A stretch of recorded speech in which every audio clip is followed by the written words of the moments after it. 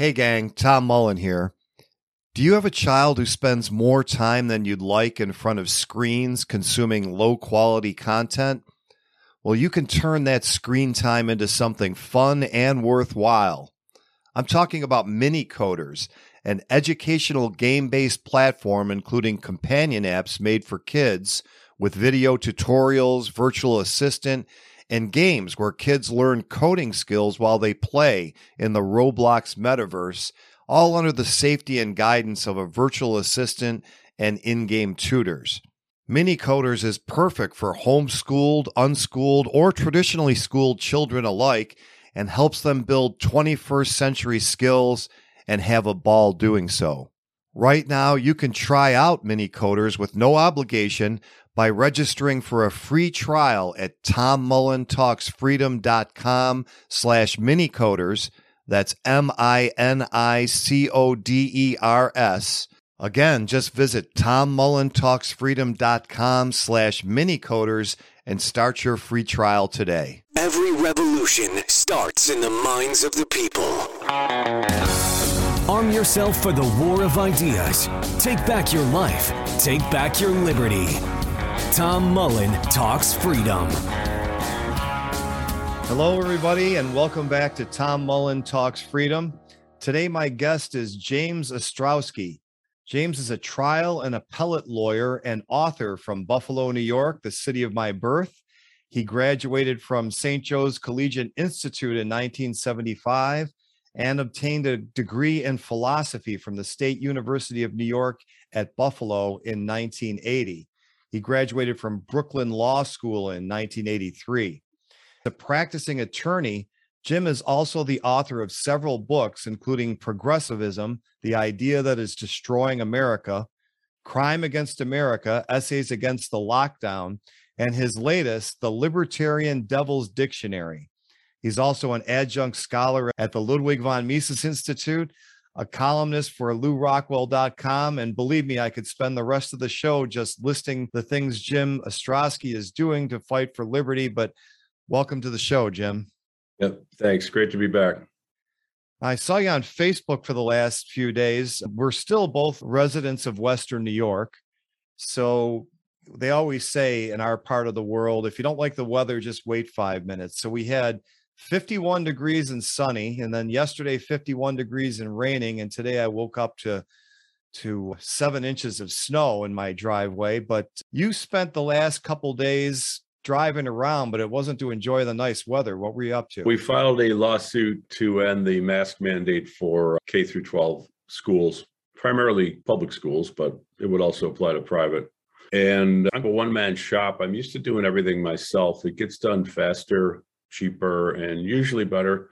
And I just had this idea. I was going to go on the road and I was going to serve all the defendants in Western New York. There's 3 in Albany, and I had a process server do that, including the governor. But there's 14 school districts who are defendants, and the Erie County Executive Polling Cars and the Erie County Health Commissioner Burstein, who's been in the press for her generous overtime. And so I went out the last couple of days. I got an old jalopy, but so I rented a car and I went out from all over Western New York to serve 14 school districts. And normally you don't serve the superintendent itself. I'm not trying to be really nasty about it, if there's an authorized agent, but I actually did serve, I think, 3 superintendents just by happenstance. And one actually was the husband of somebody I know very well and who spoke highly of me, he said. Pretty interesting. And some of these superintendents, actually, I take it they really don't want this thing. And if we can peel them off and then just litigate against the state mandate, that'd be great. But I found that people were really interested in this lawsuit. There's been interest all over the state. People are coming out of the woodwork. They want to be parties. And they were following. I would do like just a quick Facebook Live video. Yeah, I'm going into this place or that place, and people were following it. So I think it's an indication that people are sick of the lockdown. It's been almost 2 years now. A lot of people sat on their hands, but the opposition to it is building. I noticed they just dropped the booster requirement for medical people. I think that's a good sign. I think the energy is starting to move in our direction. And it just turned out this is one of those lawsuits it's also it's a public interest lawsuit. So you litigate it in court, but you also have to litigate it in the court of public opinion. The complaint it's on my Facebook page. It's very readable. I try not to write in legalese, and people are reading all 46 pages of it, all 11,000 words, and they're agreeing with the content. So it's been a tremendous reaction. I'm amazed because I'm not really doing too many lawsuits anymore, slowly phasing down my law practice so I can do more writing and activism. But this was too important. It involves basically trying to prevent child abuse of hundreds of thousands of students. I couldn't say no. Sure.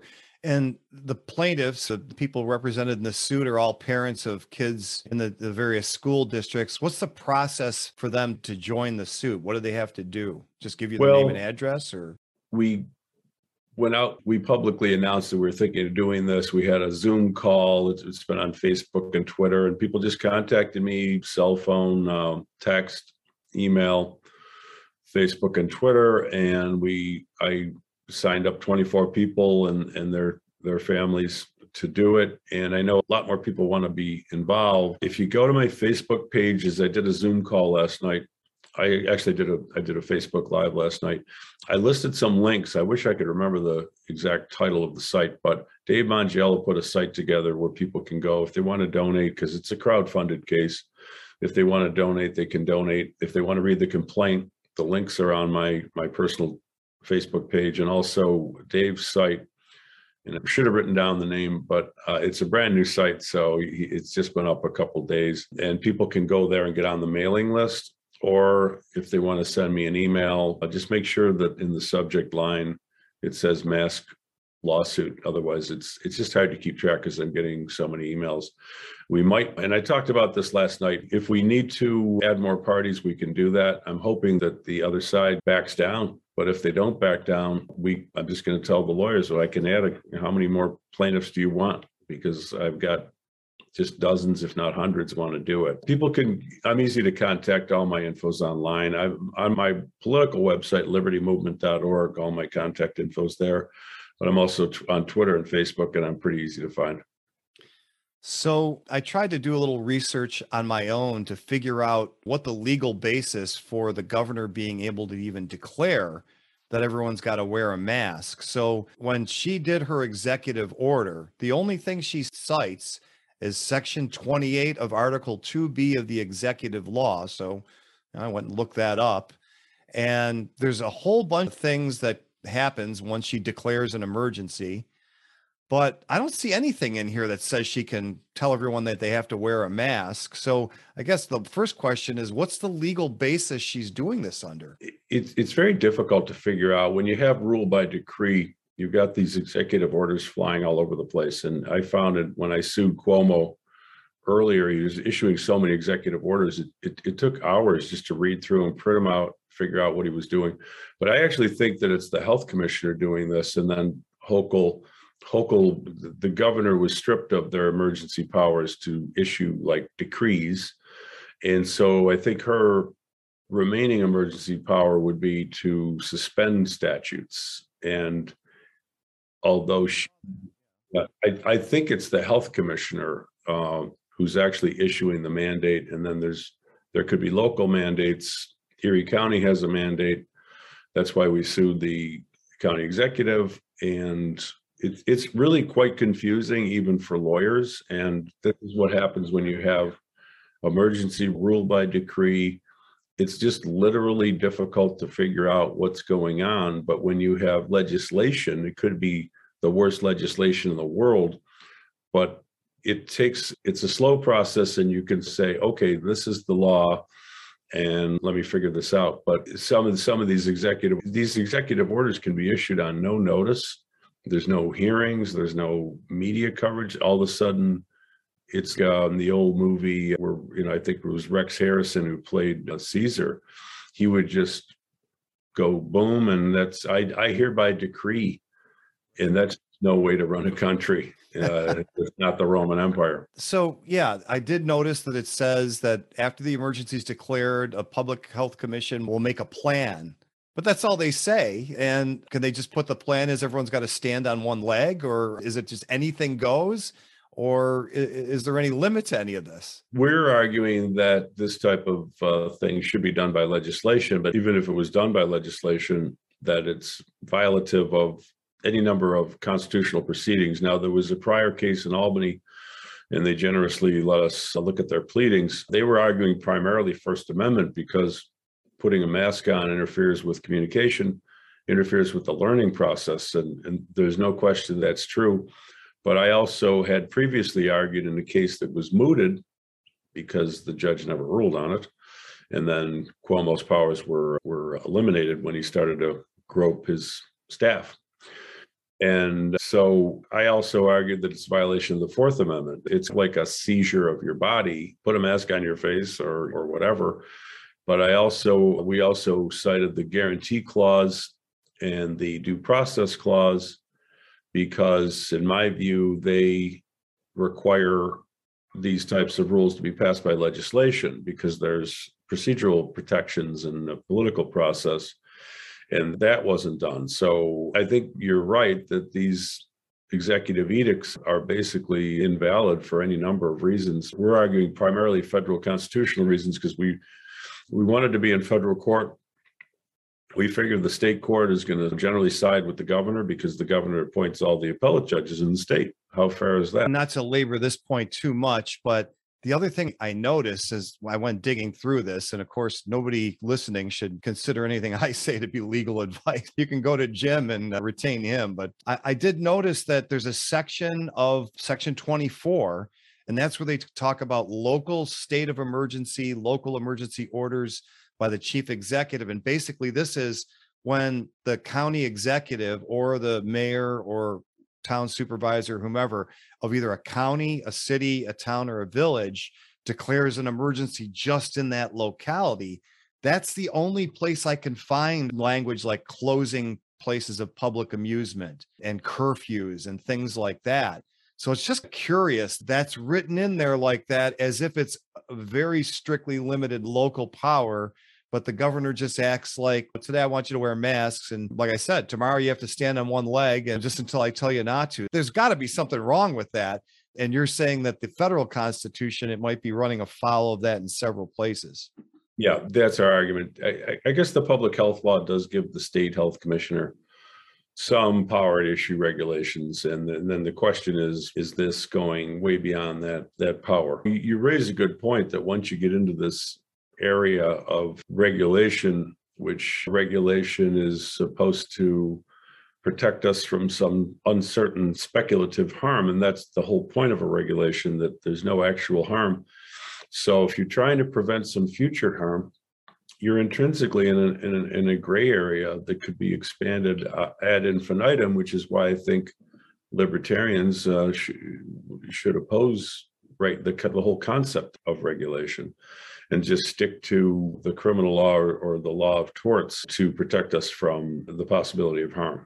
Because if the mere possibility, it's like the age-old debate, do you do a preemptive strike if you're about to be invaded, but then if you do, you're the aggressor? And we've seen this over and over in history. We saw it in World War II, the Six-Day War, the Iraq War. Once you get into that preemptive strike concept, it's a Pandora's box, to coin a phrase. Actually, the very first episode of this show, I had Kevin Gutzman on, also to talk about the New Deal and how at the federal level, that's basically what happened, is they transferred the legislative power to the executive by saying that, okay, we're Congress, we're going to create the USDA or whatever, and they can write regulations. Why is that different from a law? Because we say so. So if you write it down on paper and it says I can't do something, then that's a law. As far as I'm concerned, that's the legislative power. And those things were litigated in the Supreme Court, being mostly appointed by FDR. They said, yeah, you can do that. And some of these agencies, they have they exercise power from all three branches of government. They legislate, they administer, and they adjudicate.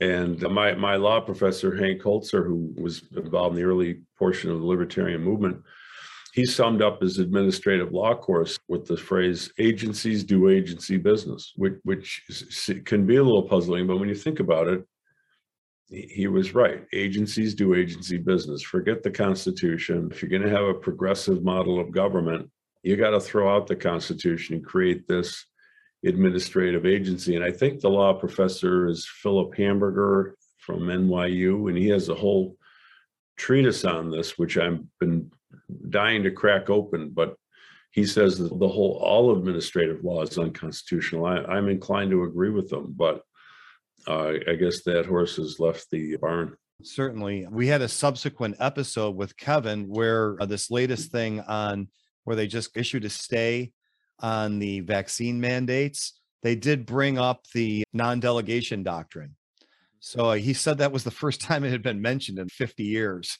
Then that was good news. The horses are out of the barn, but there is a principle here that Congress can't delegate the legislative power, even though they have. Let's take a short break for this important message. Most people consider it a fact of life that prices are going to go up over time, and they've never gone up as fast as they are right now. But what if I told you it wasn't always like that? That for over 100 years, prices went down in America even as the economy became more productive? Well, it's true. And as much as we like to blame the president when the economy is bad, presidents really have very little effect on our modern economy. The real culprit behind not only price inflation, but the constant booms and busts we suffer is the Federal Reserve System. My new book, It's the Fed, Stupid, is an appeal to Americans across the political spectrum to stop focusing on things that don't make a difference and start focusing on what does. Whether you're worried about constantly rising prices, wage stagnation, increasing wealth and income inequality, or the massive expansion of the government's size and power, they can all be traced back to an institution the powerful would prefer you ignored. Download a free copy of my new ebook, It's the Fed, Stupid, at itsthefedstupid.com and find out what you should really be fighting against. And now, back to our episode. You work on the answer, then you quietly save the day. You were right, Mr. Spock, about everything you said. We humans just aren't logical, too crazy in the head. Well, the New Deal basically just trashed the Constitution because, again, you can't have big government and a sort of an old-fashioned Republican-style Constitution. I know that they finally used the Commerce Clause to, invalidated some law under the Commerce Clause. It's been the first time since the New Deal got rid of equal protection. There's really no equal protection clause anymore except for race and sex. And that's terrible because the Congress should pass laws of general applicability. And when they're allowed to carve out just certain segments of the population that are victimized by their laws, it's a divide and conquer strategy. If you're not affected by it, who cares? So yeah, the damage that the New Deal court did to the Constitution is almost irreparable. And in my book on progressivism, I talked about how just the ideology of progressivism itself is its own constitutional law. And I gave as an example a case I litigated all the way to the highest court in the state about corporate subsidies. Progressives really don't believe in constitutions. They believe in progressivism. Not to get too detailed on it, but they'll look at any words in the Constitution and just simply interpret them to get the result of what the progressive ideology, which wasn't even a thing until 100 years after the Constitution was passed. It comes in the late 19th century and takes over around 1913, 1914 with the Federal Reserve, the war on drugs, and the income tax. I want to get back to your lawsuit in a second, but the other thing that really hit me once this nightmare started in 2020 was how terrible the state constitutions really are, because the federal constitution is written, I know that they don't follow this, but at least in theory, it's written to say, okay, here's how to elect all the legislators and the president and everybody. And here's the 10, 12 things that the government's allowed to do. And that's it. And it can't do anything else. And people even made the argument, which really in theory is correct at the time, that the Bill of Rights was superfluous because the government can't do anything but what's on this list anyway. But the state government constitutions are not written that way. They're written just elect the legislatures under these rules, and they can do whatever they want as long as they don't violate the state Bill of Rights. That's been a problem since the beginning, but I never really thought about it as much until this happened. And I wonder how many other people out there are thinking we got to put some limits on these state governments. Probably not too many, unfortunately. Yeah, I think you're right. And a lot of the constitutional theorists say the states have a plenary power, the police power. And if you try to figure out, well, where does this police power come from, you get lost in medieval England or something like that. And a lot of the stuff is just kind of made up by the judges, clerks when necessary to reach a certain result. Okay, so getting back to your suit. So you filed the suit, you served everybody yesterday. And has anyone in another state tried this yet or something similar? I'm not really sure. When they contacted me about this, the first thing I did was check to see if there's any cases involving New York State. I found the one in Albany. I think I found the one in Long Island only later. And then there was recently another challenge. But in reading the federal court decision denying a preliminary injunction in Albany, I didn't see too many cases. You'd think that there would have been more, but not that many cases. Frankly, the lawyers, generally speaking, have been AWOL in the whole lockdown. It's really embarrassing to be a lawyer because so few lawyers have filed these cases. And the judges have very often upheld the various provisions of the lockdown, except for interrupting church services that went to the Supreme Court. And I actually argued in a lockdown case in federal court that you violated our right to religious freedom, but that case again was mooted out because it was ultimately, the regulations expired and it really wasn't pursuing a claim for money damages for 7 years to get a couple $100 of compensation. And there's difficulties getting money damages anyway, but the courts have been very disappointing, but it's important to file these cases and force the government to say, do we have a constitution or not? Because if they're not going to enforce the Constitution, we need a plan B. And it's very important to make them smoke them out, I think is the right phrase. So you're strictly contesting the mask part of it, or is the earlier stay-at-home orders a part of it as well, or no? Because most of those expired, and the mask mandate and the various vaccine mandates, those are what's on the table. And those have been, there's various lawsuits contesting those.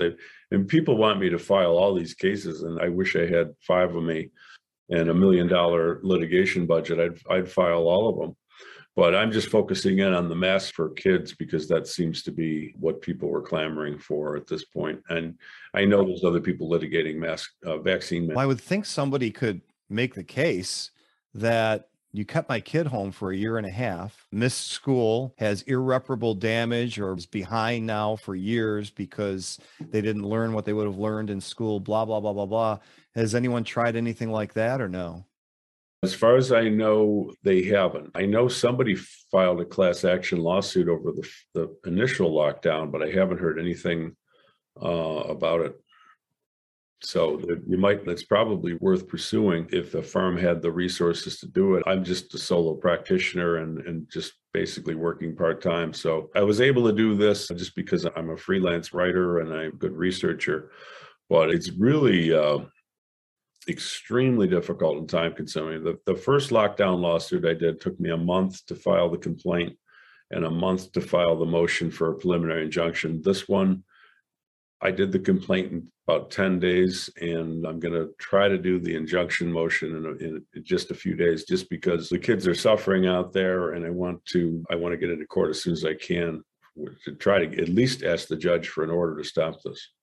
So what's the schedule from here? You just said about the injunction to try and get him to, until this is settled, issue an injunction, you can't do this. So what's the next procedural point besides that? I'm going to try to file an injunction motion next week, and then it takes a few days to get it heard. I'm hoping all the defendants' lawyers sign on to the e-file system, so I have somebody to serve, so I don't have to be chasing people again. And as soon as I can get it on for court, but then it's really up to a judge to issue a ruling. So it's not a fast process, even situations where you want the court to move fast. If a building was about to fall down, yeah, you can usually get a judge. If it's an election, if they need to keep the polls open, there's a duty judge, but it's not easy to get courts to move fast and get a bunch of lawyers representing like 18 people. They're all going to stall for time and everything. And my job is to say, we can't stall for time. And they certainly can't complain they don't have the resources, because they're all paid by the hour and by taxpayers, and just paid by crowdfunding, a dollar here, a dollar there. So I got to think that you've got a real uphill battle, because if you were to win, even at the court level, at the district court, I guess that would be, this would mean, I should ask, would it mean that every mask mandate for school children all over the country is considered unconstitutional unless there's a successful appeal, or not necessarily? Would it be only this state? Let's assume the judge issued a declaratory judgment that this mask mandate was illegal. I think it would apply statewide. It wouldn't apply beyond the state because it's only a New York State mandate. But that case could be used in other states to argue for similar injunctions in those states. There's some gray area. Does it apply to just the plaintiffs and the defendants, or does it apply to everybody? I'd like to think that it applies to everybody, just as the case in Nassau County was written to bar statewide enforcement, even it was then widely ignored, which is something that's mentioned in our complaint, that at least for that 1 day period, there was no mask mandate. So how do you explain, enforcing it? That's going to be tough for them. But ultimately, our goal is to end the mask mandate. And if we have to compromise and settle the thing, I think our clients would probably want to do that. We just want to get this mandate ended as quickly as possible. But if they do, and if they end the mandate during the lawsuit, we're still going to ask the judge for a ruling so that they won't be able to do it again. Sure. Where are we? We're in the middle of February, toward the end of February. So by the time you get up to bat and even start arguing this, it's probably getting close to the end of the year. Of course, in New York, we go till late June, don't we, with the school kids? Late June. And I just read there was some new variant today that they're talking about. We've seen this yo-yo go up and down, and I just want to make sure that they can't do it again. Even if they withdraw the mandate, we're still going to ask the court for a ruling. What I'm not understanding is, if you win in a federal court and the basis for your victory is this violates the federal constitution, why can't every state in the union just say, look, there it is, the judge said it's unconstitutional? Under our sort of common law system, that can be cited, and it's not binding on another judge of the same level of jurisdiction. But if it's affirmed on appeal, that has much more persuasive weight. And I think it really is binding on other district courts. Everybody looks to their own circuit, but you don't want to, if you're a district judge, you don't want to be issuing a ruling that's contrary to a circuit court of appeal, because the odds are you're going to have trouble on appeal doing that. It's a somewhat complicated system, but that's how it works. All right. Was there anything that people listening might be able to do to help you spread the word? Is there anything at this point that could help you make a difference? If people have really unpleasant episodes involving masks, whether it's health problems or harassment, or that one day when the order was not in effect and people continue to violate it, they can pass that information along, because I might be able to use their affidavits. I do want to have a bunch of people ready to become plaintiffs if the defendants persist in this foolhardy path.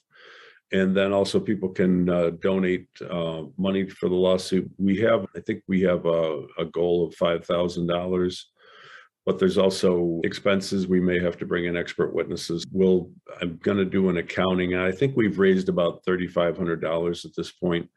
And keep in mind, when we litigate against these public entities, whether it's staff lawyers or hourly private lawyers, they're spending, hundreds of thousands of dollars compared to my typical crowd-funded case. I think I went all the way to the Supreme Court on challenging the New York pistol permit law for $8,000. That we didn't get certiorari to the Supreme Court that the NYSERPA case did with the biggest law firm in the country, Kirkland Ellis, I think it's called.